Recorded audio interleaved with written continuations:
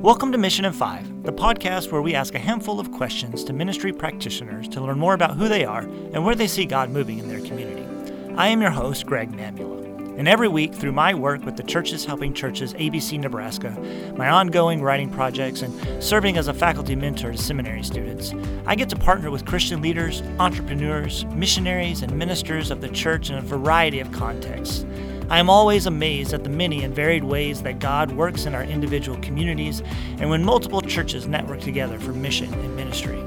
So, that's the purpose of this podcast, to share the stories of people participating in God's mission in Nebraska, across the country, and around the world. This season, we are meeting with our friends and global servants with international ministries. My hope is that we learn how we can partner with them by supporting their ministry efforts around the world, but also how we can utilize their gifts and talents as partners in our local churches as well. So be sure to check out the show notes for links to their ministry and how you can contact them. My guest today is the Executive Director for ABC USA's International Ministries, Reverend Sharon Coe. She has served as the Executive Director for IM since 2016. Sharon grew up on the mission field with parents serving as missionaries in the United States and around the world. And prior to coming to IM, Sharon served for 13 years as the Mission and Community Life Pastor at Evergreen Baptist Church in Los Angeles, California. She has spent her entire life on mission supporting global servants and preparing people to be on mission in the name of Jesus.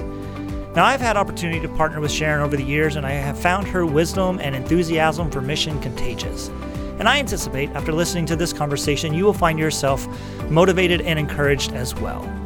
So here's my conversation with the Executive Director of International Ministries, Sharon Coe. Let's just jump right in. Tell us a little bit about yourself. Who is Sharon Coe? Yeah, I grew up on the mission field. So by the time I was a senior in high school, I had been in 10 different schools all over the world. I was born in Singapore. We moved to the Philippines and to California and to Ohio and to Korea and a bunch of different places in the course of my childhood. And so my view in the world is pretty global in that sense. Los Angeles definitely gets the most number of years count, but my 4 years at Fuller Seminary were the longest I had ever lived in one place up until then. That's who I was as in terms of background. I served at Evergreen Baptist Church of Los Angeles as mission and community life pastor 13 years prior to being called to International Ministries in 2016. Very cool. Yeah, my dad we weren't missionaries. My dad was military, and we lived all over the world. So same kind of story. I went to 5 different high schools, 13 schools by the time I was out of school. I also spent time in South Korea. Do you remember where you were? I went to Seoul Foreign School, and it was the year before the Olympics were held there. So everybody was getting ready for the Olympics. Okay, that was in 88, I think. And so, because I remember we were there in the 90s and there were still all the 88 Olympics stuff. Oh, nice. We lived in kind of an area near Camp Humphreys and went to Osan Air Force Base for school. So very cool. Yeah. I have a little bit of a global perspective because of those kind of experiences as well. Definitely. So very good. So tell us a little bit about your call to missions. I mean, you grew up around it. It's kind of just part of your life. You lived it your whole life. But was there a moment where you transitioned from kind of being born into it to then choosing this as a path forward for being an adult and stuff? Yeah. So yes, I would say there were 2 major turning points. The first at about age 17. Was when I felt called to ministry, some sort of ministry. I was at a mission conference. It was one of those things where the speaker was like, and, who am I? Send me. Who else wants to join? Raise your hand. And I had my hand up and I just thought, who wouldn't want to do this? And I looked around the room and realized I was the only person with my hand up. Oh, no. But I still remember that moment and held true to that. For a long time, I wanted to be a medical missionary. Okay. So I went into college planning to become a surgeon. And then in college, right after taking the MCATs, the day that I received my MCAT results, which were everything that I'd been hoping for, working towards for those 2 years, there's a real sense of God's spirit in the room, specifically directing me to go to seminary, train to be a pastor, which I know for a lot of the world that sounds like the same call, missionary or pastor, but for me, I really wanted to be missionary, not a pastor. So Yeah, it was that's purely understandable. a moment of obedience, to then put in my applications for seminary instead of med school, Wow. and then trained at Fuller. Soon after that, took an internship at a nearby Asian American church in Los Angeles, where kind of the first love for me was always mission and missionaries and supporting them. But since God had called me to be a pastor, then my goal was to encourage missionaries, raise money for missionaries, visit missionaries, um, and I like to joke, and there's some truth to it, that my role at IM is the same as my role was at Yeah. Evergreen, just on steroids. Right. So Right. I visit missionaries, I encourage missionaries, I raise Yeah. money for missionaries, but there is a good continuity in terms of passion in my life for what I enjoy doing. So Yeah. Very good. So then, how does supporting missionaries, does it feel like you're fully responding to this call? Like, or do you feel like I just can't wait to actually be on the mission field myself? well, Um, I think I've had now 2 decades worth of being yeah. turned down from the mission field by God's Spirit. So I've come to the point where I've accepted Yeah. that some of the gifts and skills and experiences and abilities that God has given me do serve the Yeah. role that I'm in right now. And certainly when I am called me, and there was a lot of prayer in my community surrounding that, in my immediate community surrounding that, Yeah. I just felt very strongly that God had been building towards this moment, Mhm. that I had things I could offer IM and its global servants, and things that IM had to offer me, and it's been a good mesh in Yeah. that sense ever since then. But so yeah, no, I don't have that. That's where I'm going kind of sense anymore, like I did in my 20s. But I still have a very strong sense of, okay, well, if I can't be one, then I really want to make their lives as easy as possible. So, Okay. Well, that's a perfect transition then. For those who may not be aware, what's an executive director of an international mission societies do? And then what are some of the things that kind of fill up your day to day? yeah, well, some of my job's incredibly boring. Yeah. And it doesn't get put on the website. I read a lot of email, I answer a lot of phone calls, I read spreadsheets, I check numbers, I um, write letters. Yeah. The original name for this position was the corresponding secretary. And I remind myself of that when I have long lists of letters that I need to write. And so there is a sense of the administrative mundane of my day to day is what makes things possible. In my first year, Larry Stanton, one of our global servants, sent me a picture of a little boy. He's wearing a Superman T-shirt, and I call him Superman because I don't know his name. But he sits right in front of me on my desk in Valley Forge, and um, he's a refugee boy that Larry's photographer friend was able to take a picture of. And Larry, as you know, and others are very involved with displaced people and refugees and immigration and other difficult things. And so I keep Superman right in front of me. People sometimes ask me if that's my kid. He's not. And, but he's there because he reminds me of why I do what I do. Yeah. That a lot of the, again, administrative mundane of my day to day is what makes it possible for Larry to be where he is, and for Larry and his friends to be able to serve people like Superman, and meet human need in Jesus' name. So that's a lot of what the executive director does. Meetings, more meetings, and more meetings. But Yeah. Yeah. No. yeah, certainly life giving in many ways. So how many global servants is International Ministries partnered with right now? Right now, it's about 120 standard appointment global servants. Yeah. And what on average, I mean, they do all sorts of things, but if you had to Yeah. kind of broadly give a handful of buckets of the places global servants kind of focus, what would that be? Yeah. We call it inviting, proclaiming, and equipping.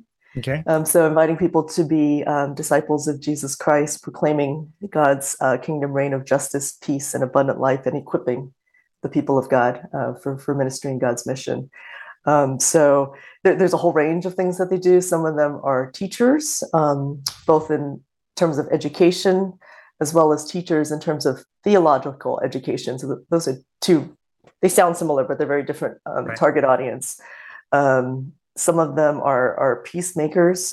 They do training in situations that just defy human logic for what could be a place where there might be peace. Excuse me. Agriculture, meeting human need by teaching and equipping people to raise, grow their food. Generally, economic development in ways that money can be loaned and given to multiply itself in different settings.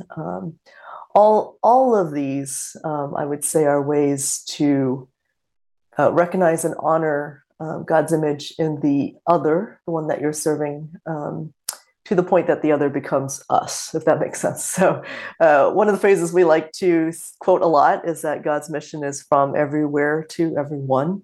And the idea there is that God is already at work wherever we're sending or receiving people. But how do we come alongside those that are already there? We say international partners and ask them, how's God already working? And as you tell me that, how can I be of help? Is certainly the posture that all of our global servants have. Yeah. For those who may not know, there are no American Baptist churches outside of the United States. We don't plant churches outside of the U.S. And so any churches that we plant or any schools that we partner with or any businesses we create or our missionaries do, they become contextual and immediately part of that community's identity, right? And so maybe kind of explain how that developed. Sure. I mean, because IM is the oldest Baptist mission sending agency in North America, founded in 1814. And this has always been our model. We've never had American Baptist churches outside of the United States. So tell us a little bit about what that looks like as you develop partners overseas to do this work. Yeah, so I think one of the natural questions that people ask, and I do get asked this, is how many American Baptist churches are you planting in the 70 countries that you all work in? And I always say 0. And they look at me like, then what are you wasting your time doing? And what I mean by that is, well, in Congo, it's the Congolese Baptist Church that we're building up, right? In Ukraine, it's the Ukrainian Baptist Church that we're lifting up, and et cetera. So the idea is that to go back to what I was saying earlier, that God is already at work, and one of the things that our global servants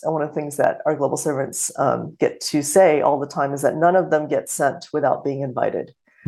So we don't have any global servants sent out who are not invited by a ministry international partner that IM has in the country of their destination. So the Japan Baptist Union might invite a global servant, and then we send them out there, and then they're going to build the Japanese church in Japan. So I was actually just in southern Mexico earlier this month, and the partners there had asked for a meeting, and so we sat down for a meeting, and they basically said, we love your missionaries, the Myers, Keith and Deborah are the best. We love your missionaries.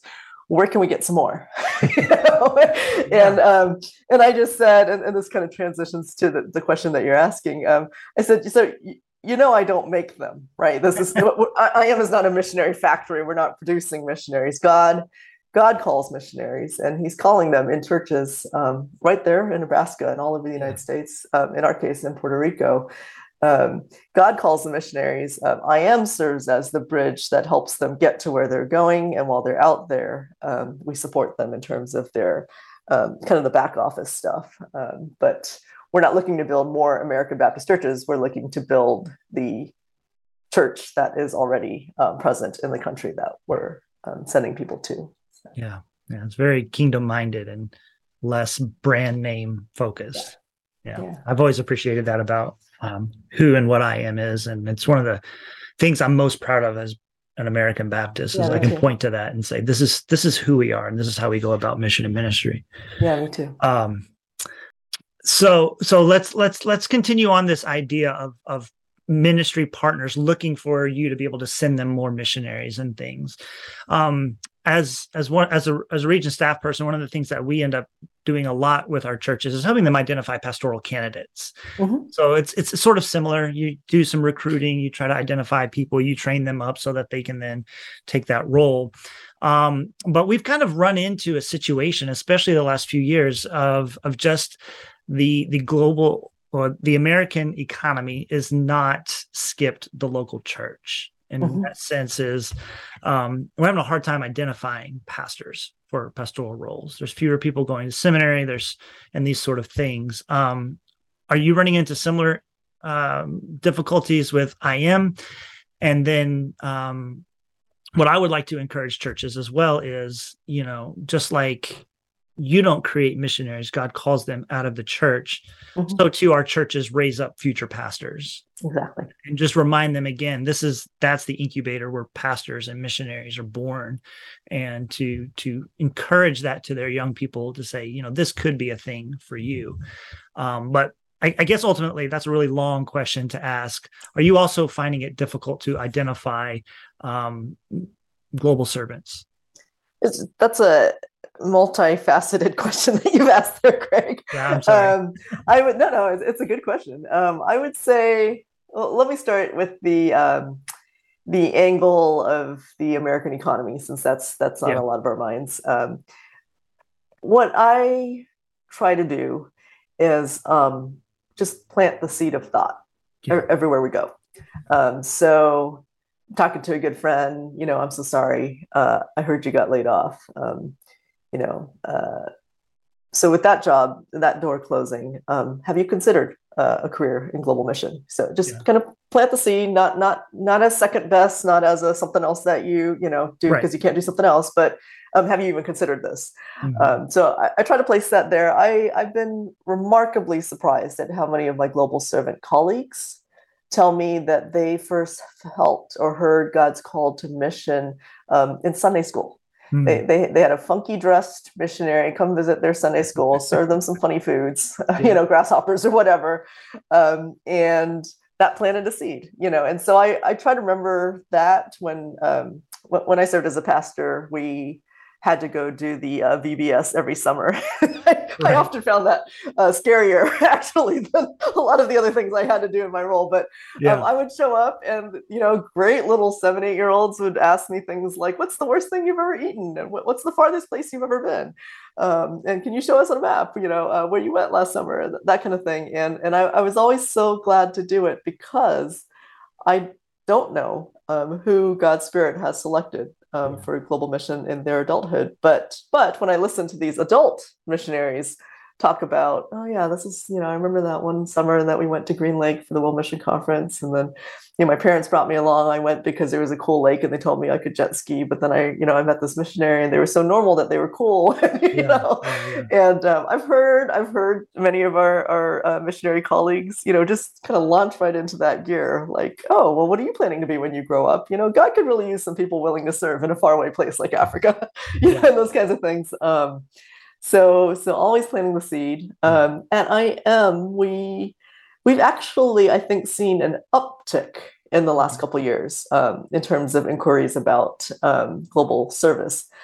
So we start with something called Hear the Call. It's like a weekend conference, and we bring people in, and we maybe out of like 30, 40 people there, 1 or 2 might become IM Global servants, but we see it as our offering to the kingdom of God to help people discern, is God's call on your life a short-term mission one, a long-term mission one, or no, but serve in your community and these kinds of things. So we ask those questions at Hear the Call. And it's not just a self-serving recruiting kind of conference. It really is here we are making ourselves available, wanting to help you discern. And if you end up with IM, then great.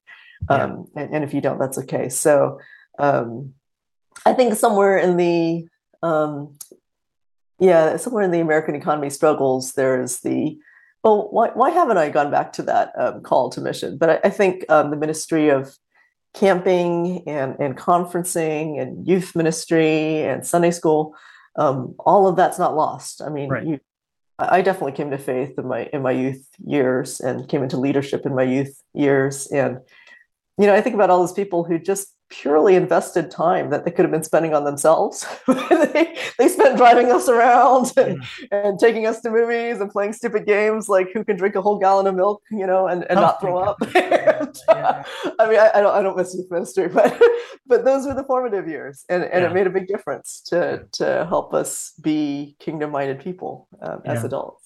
I think one of the beautiful things about the call to missionary service is that it's not necessarily, I mean, it is rooted in a theology of mission, but you don't have to be a theologian, a deep theologian, or a college professor or something to be called, because like we mentioned Larry Stanton earlier. I mean, he serves all the time, people that are hurting and stuff. And we had him on the show earlier. And like one of his big ministries is chopping wood or driving people places, these sort of things. He's a I am global servant, and he's not preaching every week. I mean, I think that's something to remind people is whatever you're doing can be used on mission.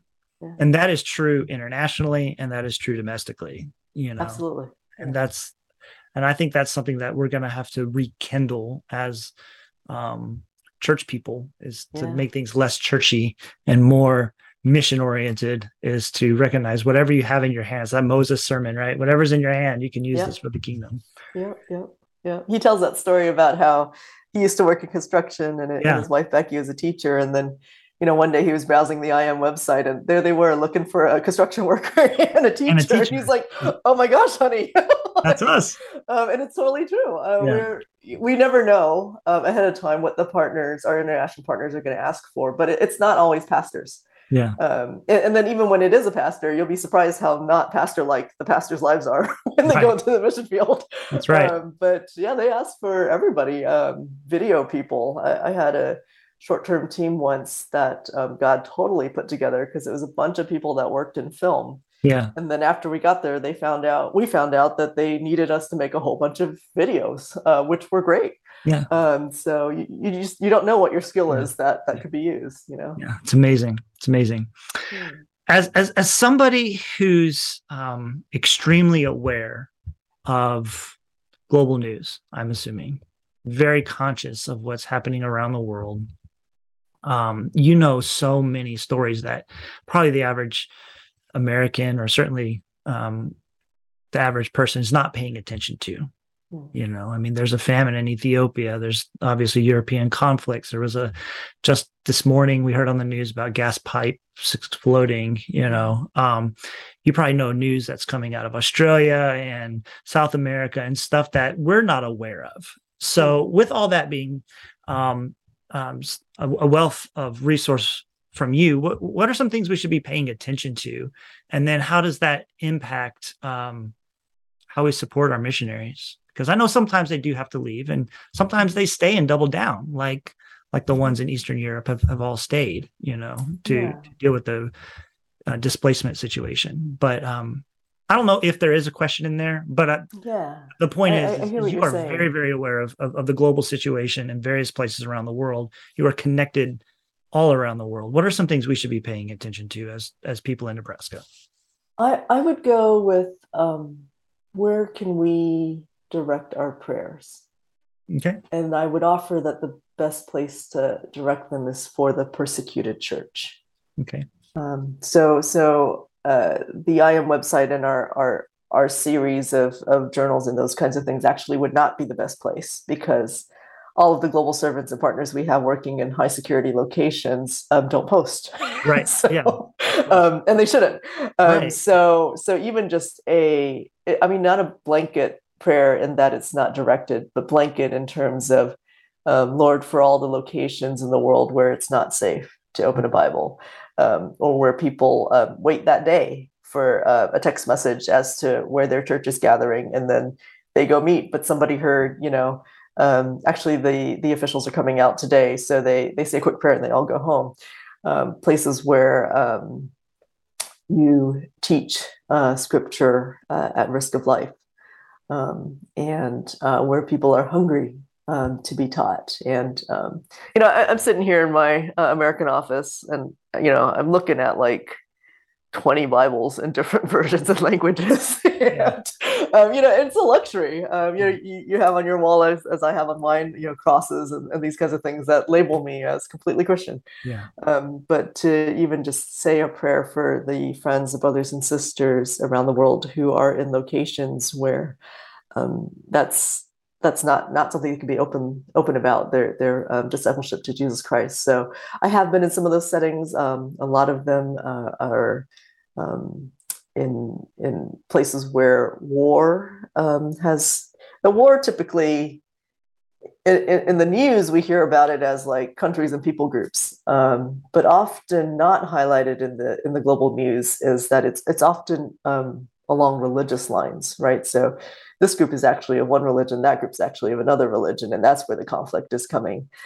So I can think of most of the hotspots that we hear about, and I could easily reframe it all in terms of religious lenses or ethnic. We think this war is happening in this country, but actually, that's two people from the two sides of a country border that has people from the same tribal group, trying to purge people of a different tribal group, and it's an old story. I mean, it's certainly in American history as well, but always looking at another people group, another ethnic group as the other, and how strong the examples in Scripture, certainly the examples in Christ of reaching across racial divides and saying, hey, God's love, God's kingdom is for you as well. It's not just meant for us to have it good. It's really meant for all of us to be a part of God's reign of peace. So I mean, without mentioning specific people, groups and countries, I would say, just a morning or evening prayer, Lord, as we sit down to this meal, I pray for all the people that can't enjoy the ability to pray to you, religious freedom, or even the ability to study Scripture openly with somebody who's been trained in the Bible. So very good. Well, thank you for sharing that. Yeah. So what's next for you? What's next for IM and what's kind of on the near horizon? It's not always easy to see 2 and 3 years down the road, but what's happening between now and the end of the year? Yeah. So we have been very excited, I would say, kind of slowly emerging from the pandemic, about what I call the uptick in terms of inquiries about one of the phrases that I was throwing around internally quite a bit was, IM is recruiting. And a lot of my colleagues don't like the word recruiting because that kind of has a different connotation to it. But just kind of this idea of, hey, everybody, just as you go, and we're in a lot of churches, we're in a lot of settings, just keep planting that seed, like since I'm speaking here today or whatever it is, is God's Spirit putting on any of your hearts a call to global mission? So we feel that we still have in the home office the capacity to support many more global servants. We could probably do it in like 10s and 20s more. And IM and American Baptists have notoriously been known for taking forever to vet, discern with, and then place global servants on the field. On average, it takes us about 2 years. Some of them who are headed out now say they've been in the process for like 10 to 15 years. But one of the things that I'm grateful for is that we're very, very careful to do it well. And so that's something else I'm saying. I mean, just because I want to recruit, I don't want tons and tons and tons of people who aren't sure what they're doing, but I want us to still do it well. But let's just keep saying everywhere we go, hey, we're ready to support you if this is something that God's calling you to. So that's an excited feeling that I've had about what lies ahead. I don't know if that's always been there in the last 6 years. There were some seasons in the last 6-7 years where it felt like I was like constantly under the car looking at parts that didn't quite work. In the pandemic, it was a mixed bag. I mean, it certainly was hard and harsh in many ways, but the pandemic afforded us time to look administratively at some things that needed to be fixed. And today I'm excited that even though those things don't get a lot of like press, I'm so excited they work. So it's a lot of hours and a lot of man and woman power into something that nobody gets to see except that we no longer have to complain that it doesn't work. Right. So, but that gives me a sense of hope and joy about what lies ahead. Yeah. And when those things are going well, you're able to put your energy into other things. And you can't do it if the machine's not working. Right. That's right. Yeah. And so very good. I just want my car to drive. I don't want to have to worry about rust, just take me there. Yeah. So how can we partner with you? What are some ways that American Baptist churches in Nebraska can come alongside international ministries broadly, global servants generally, but Sharon Co specifically? What can we do to walk with you? Yeah, well, I mean, frankly, Nebraska's done very, very well. That's the truth. I mean, that's very kind. Yeah, absolutely. You've done very, very well. I think the way that you all have made short-term mission available to your churches, your pastors, and their constituents. I always say short-term mission leads to long-term mission, right? So people who go out with a little bit of a taste end up kind of catching a bug for it and then wanting to either do it or support it or something. Yes. So I've long appreciated Nebraska's value in prioritizing that. I would say along the same lines, there's a lot of Mission Express experiences coming out of our short-term mission office that people can join now without ever having to get a passport. But they take it very seriously. It's not like watching YouTube. I mean, you have to get trained, pass, commit to all the times, and then participate in a mission experience that's overseas. That one's, promoting that and participating in that would certainly help spread the word that we're looking for good missionaries, good global servants. You all support, as a region, quite a few global servants. So I would just kind of keep my ear to the ground. When I was serving as a mission pastor, it was just kind of my practice every year to say, you guys tell us what you need. Yeah. And sometimes it was, we don't really need much was the answer. We're okay. But, one of the global servants that my church supported, he always said, while there are other churches that send us more money than you, what we've always appreciated is your emotional and spiritual investment in us. Yeah. That the church was always looking for newsletters, always looking to pray.